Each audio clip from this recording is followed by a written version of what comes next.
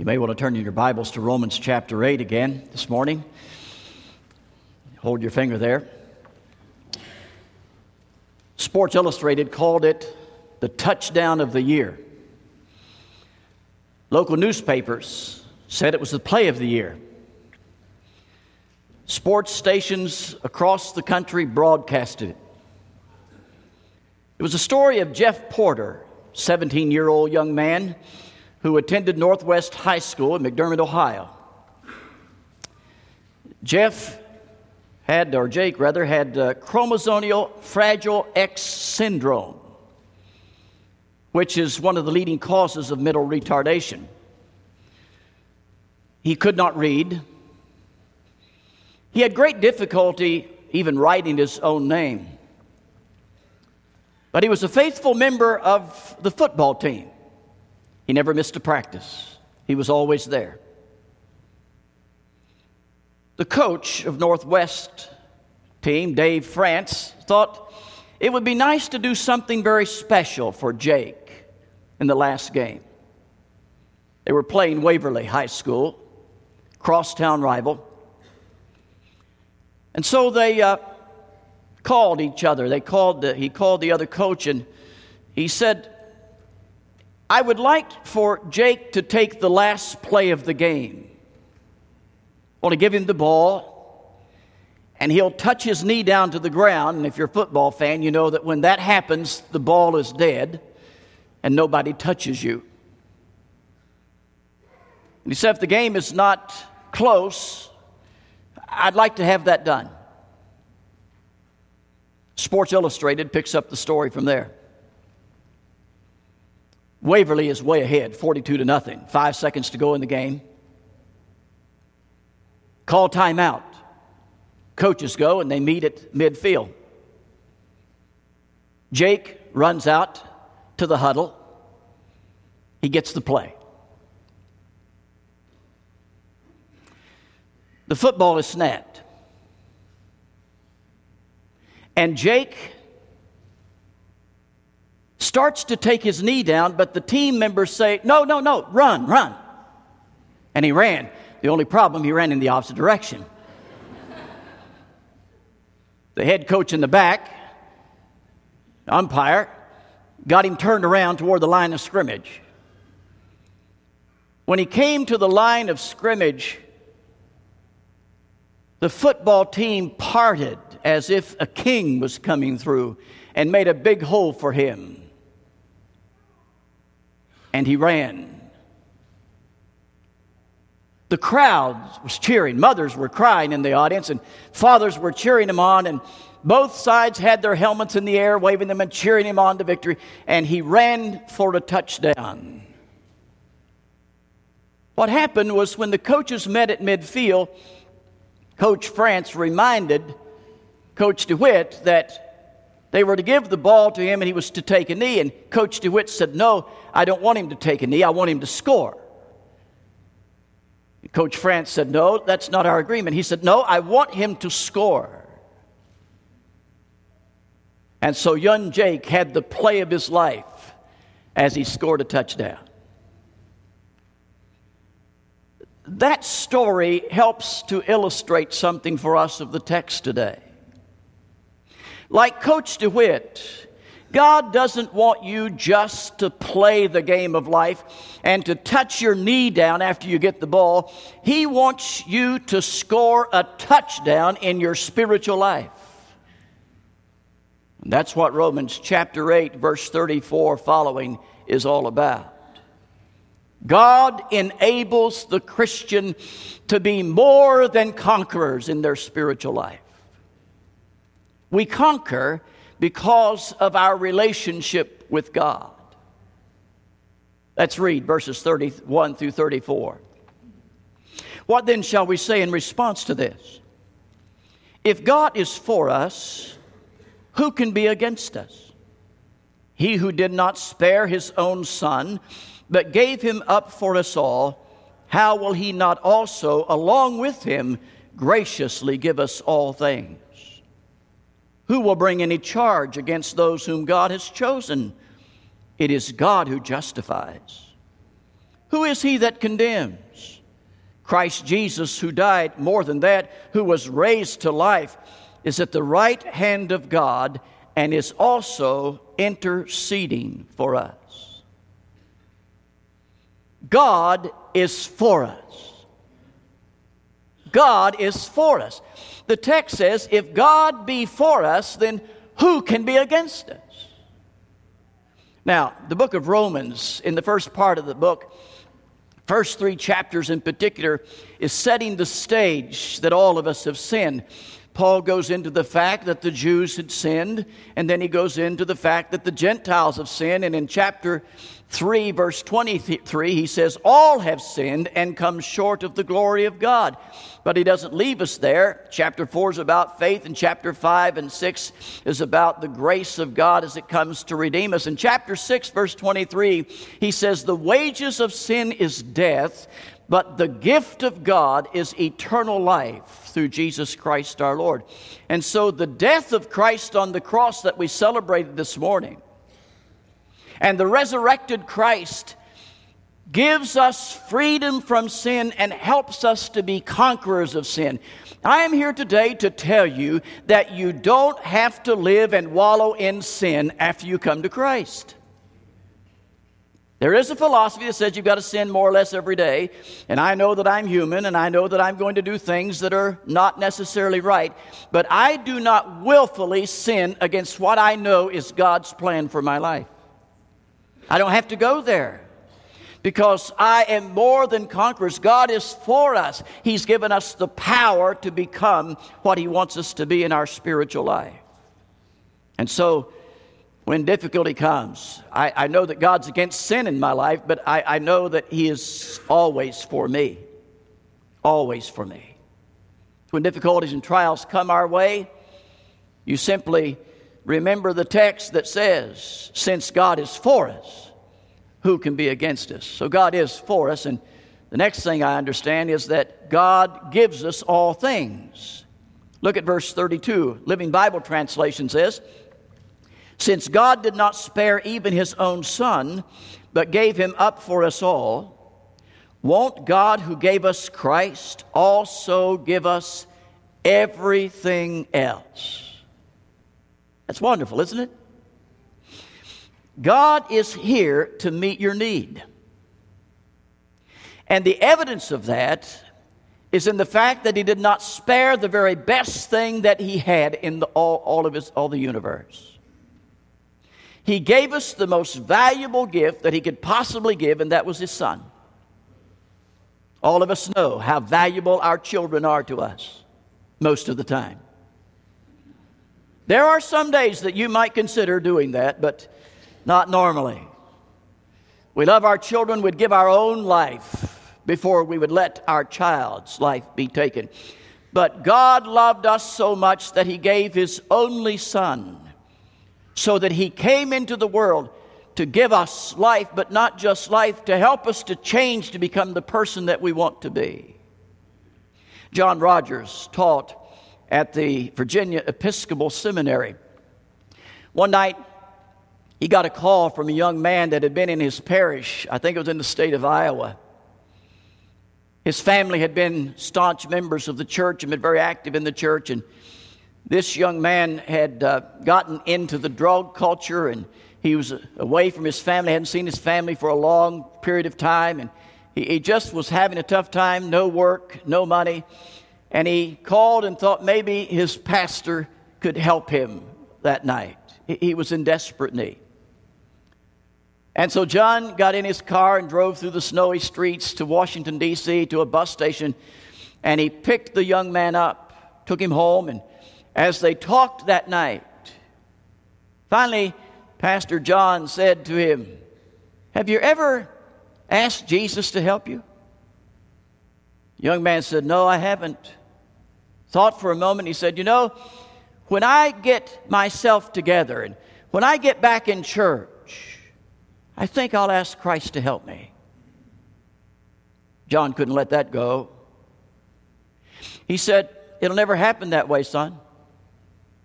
It'll simply never happen that way. You'll never get yourself together by yourself.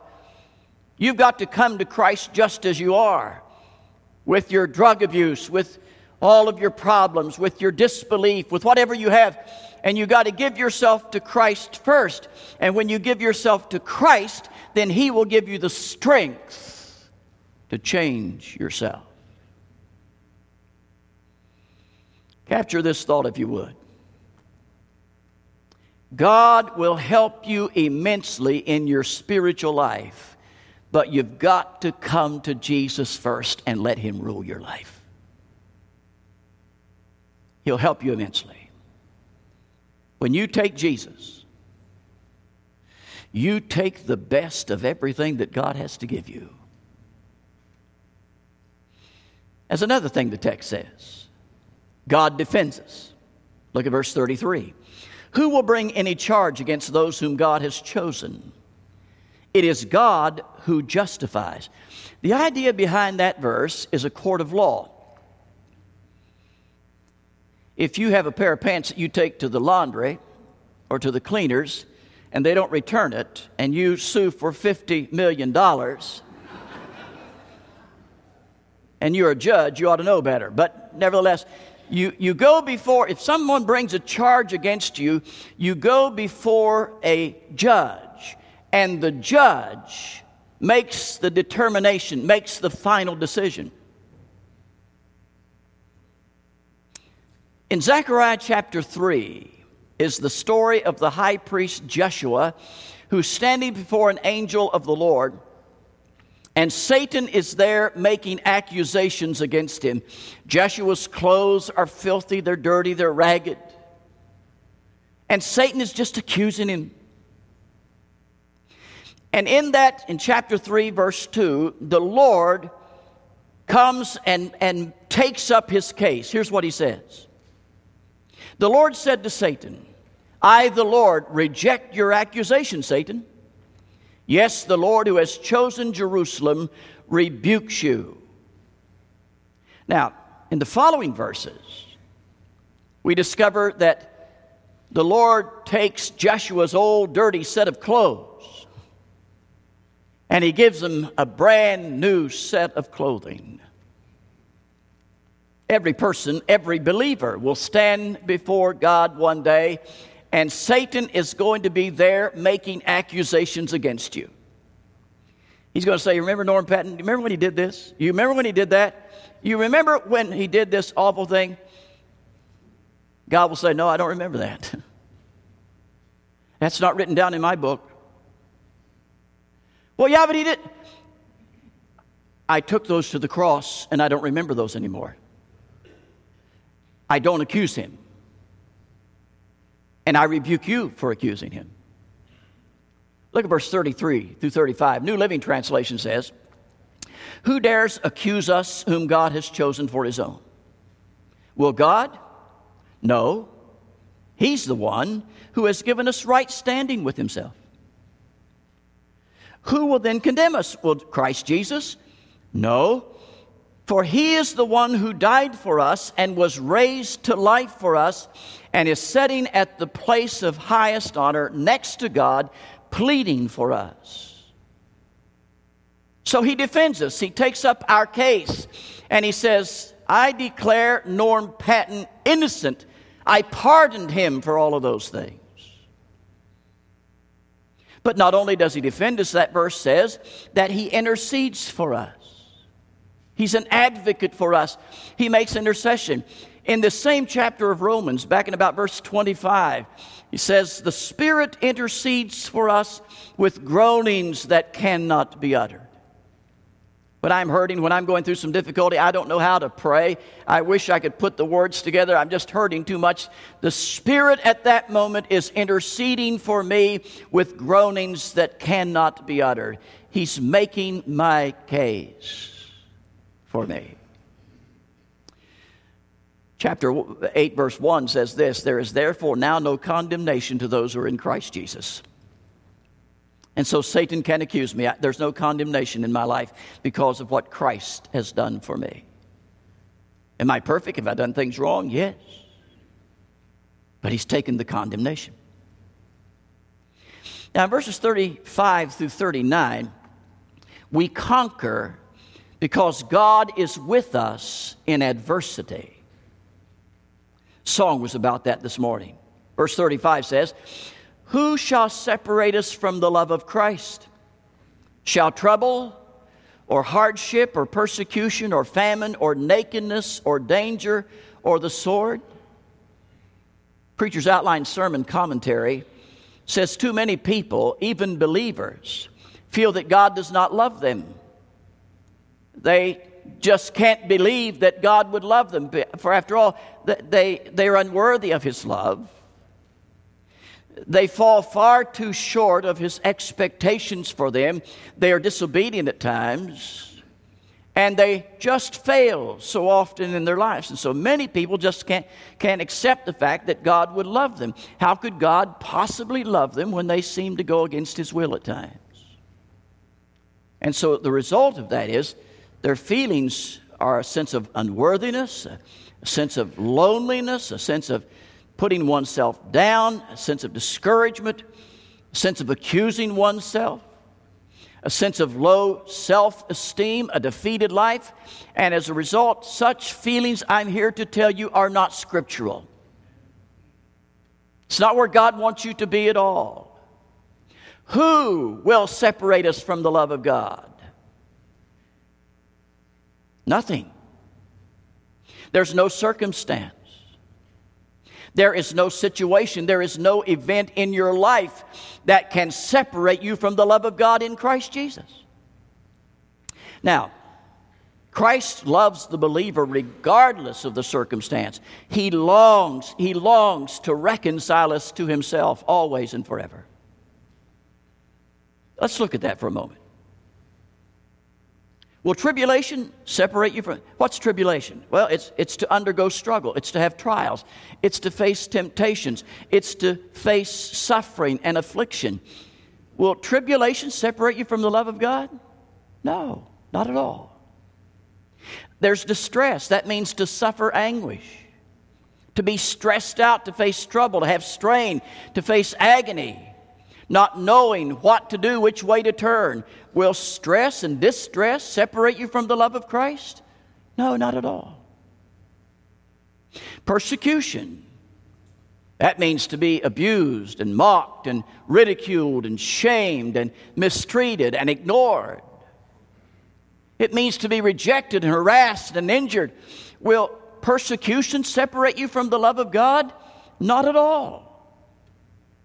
Famine, that means to have no food, to be without the resources of getting food. Will that separate you from the love of God? No.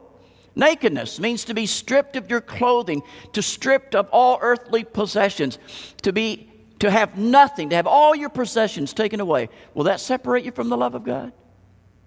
No, if it did, there'd be so many people around the world who would not have His love. Peril means to be exposed to the most severe risk, to be confronted with the most terrible dangers to your body, your mind, your soul, your family, your loved ones. Will that separate you? No. The sword or martyrdom? No, that won't separate you. Paul had many of those things happen in his life. Just imagine someone having some of those horrible things happening in their life, and what would their thoughts be? Would they think, where is God? Why has God forsaken me? Does God really love me? In this time of dark trouble, would they believe that God loved them? Scripture clearly says to us that in all circumstances, God loves us. That young boy who was out with drug abuse, in the story, God loved him when he was taking drugs. For the family that's going through terrible things with children, God loves you and He loves your children.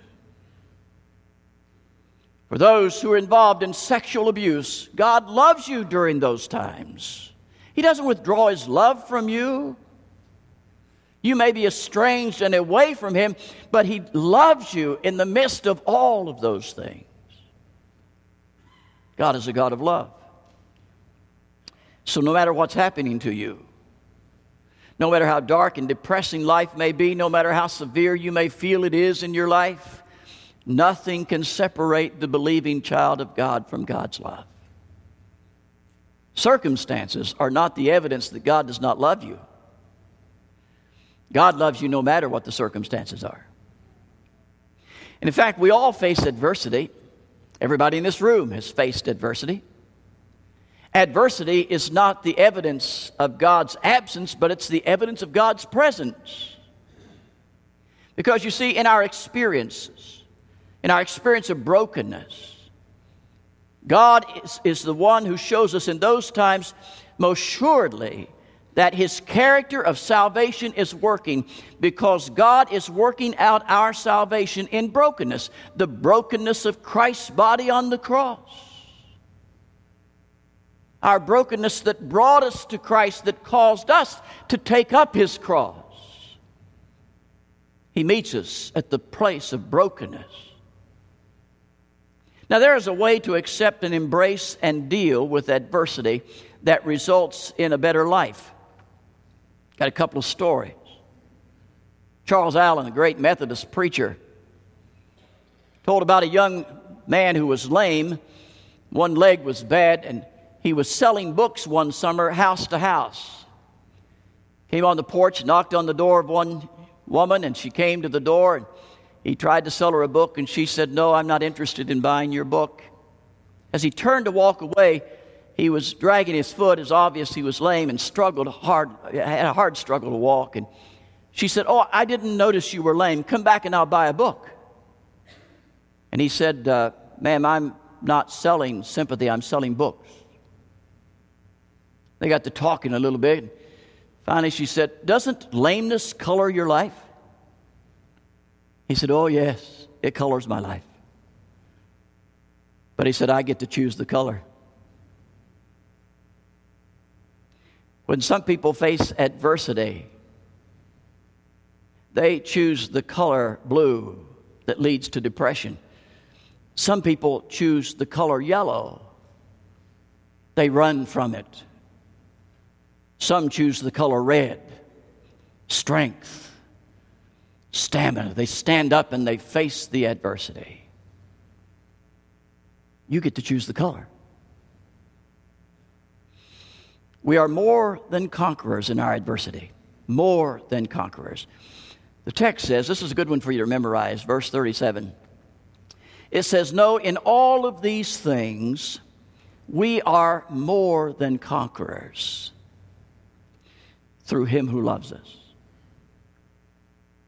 It's a good thing to underscore the more. We're not just conquerors. You need to understand, we are not the conquerors. It's Jesus Christ in us that is the conqueror. We don't just then conquer, we are more than conquerors. And to conquer means to subdue, to overcome, to gain a surpassing victory, to prevail. So it's not just getting by, it's overcoming with great victory. Daughter came to her father one day and said, "Dad, I just, things are hard for me. I have one set of difficulties, I just get over those, and I get into another set of difficulties, and life is just really, really hard. I am so tired of struggling." Her father was a chef, so he said, "Come into the kitchen with me." He got out 3 pots, filled each pot full of water, set it on the stove, turned the burners up to high on each of those 3 pots, and just waited for them to come to a boil. Didn't say anything. In one of the pots, he put some carrots. In another pot, he put some eggs. And in a third pot, he put some ground coffee beans. She was a little disgusted, trying to find out what in the world is he saying. He's not talking to me. Patiently waited for them to come to a boil again. And after they came to a boil, he said, "What do you see?" She said, "I see carrots and eggs and coffee." Brilliant girl. He said, "Come a little closer." He took the Carrots out, put them in a bowl. Took the eggs out, put it in a bowl. Took the coffee out, put it in a bowl. He said, I want you to touch the carrots. She touched the carrots and they were soft.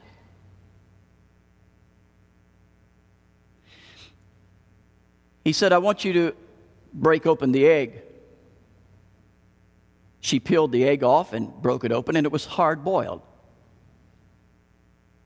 And he said, I want you to take a sip of the coffee. Smelled good. And she smiled as she took a sip of the sweet-smelling aroma of the coffee.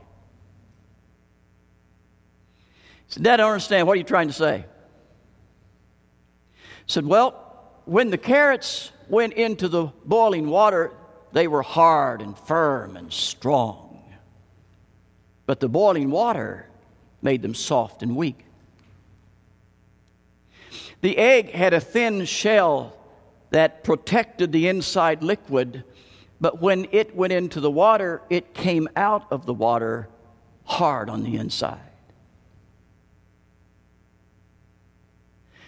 The coffee beans are unique in that they changed the water. Wow.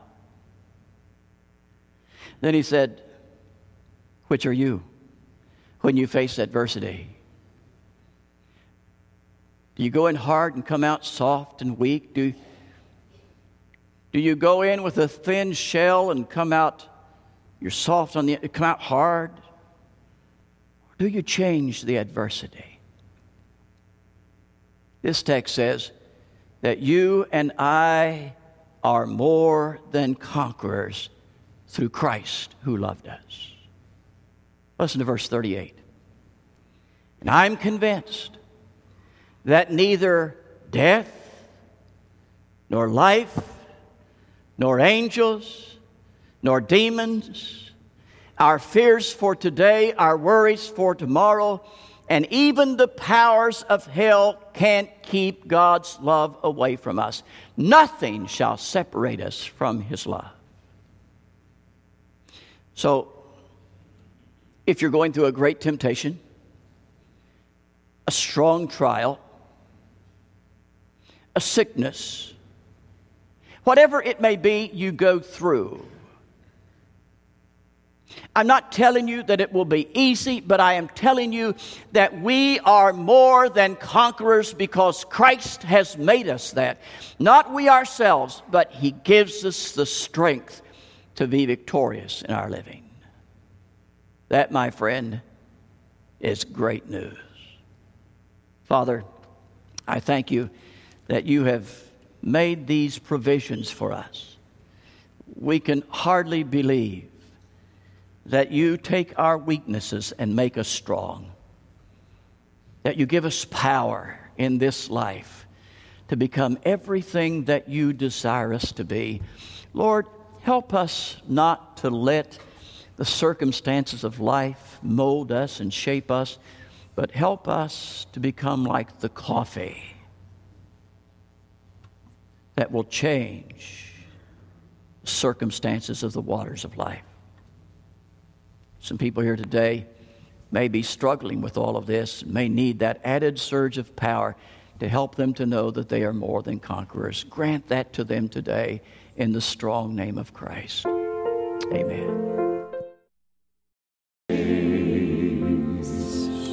Can't you feel the excitement of the blind men who heard the crowd saying, Jesus is coming? Or the woman with the issue of blood, to know that she's in the presence of Jesus and she touches His garment and she's made well. Or Jairus, whose little girl is at the point of death, and Jesus says to him, go home, your little girl's okay.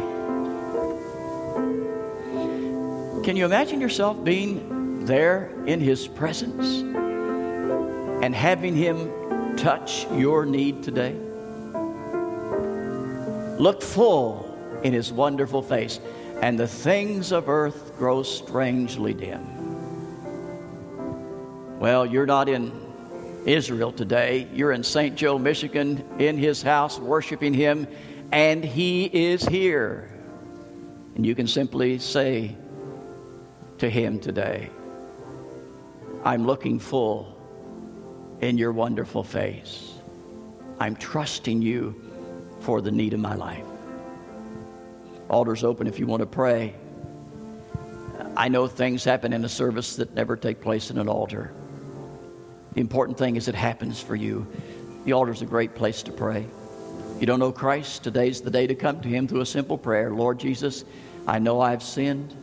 I confess that sin. I repent of it. I believe you're the Son of God who died for me. I invite you into my life today. And He comes into your life.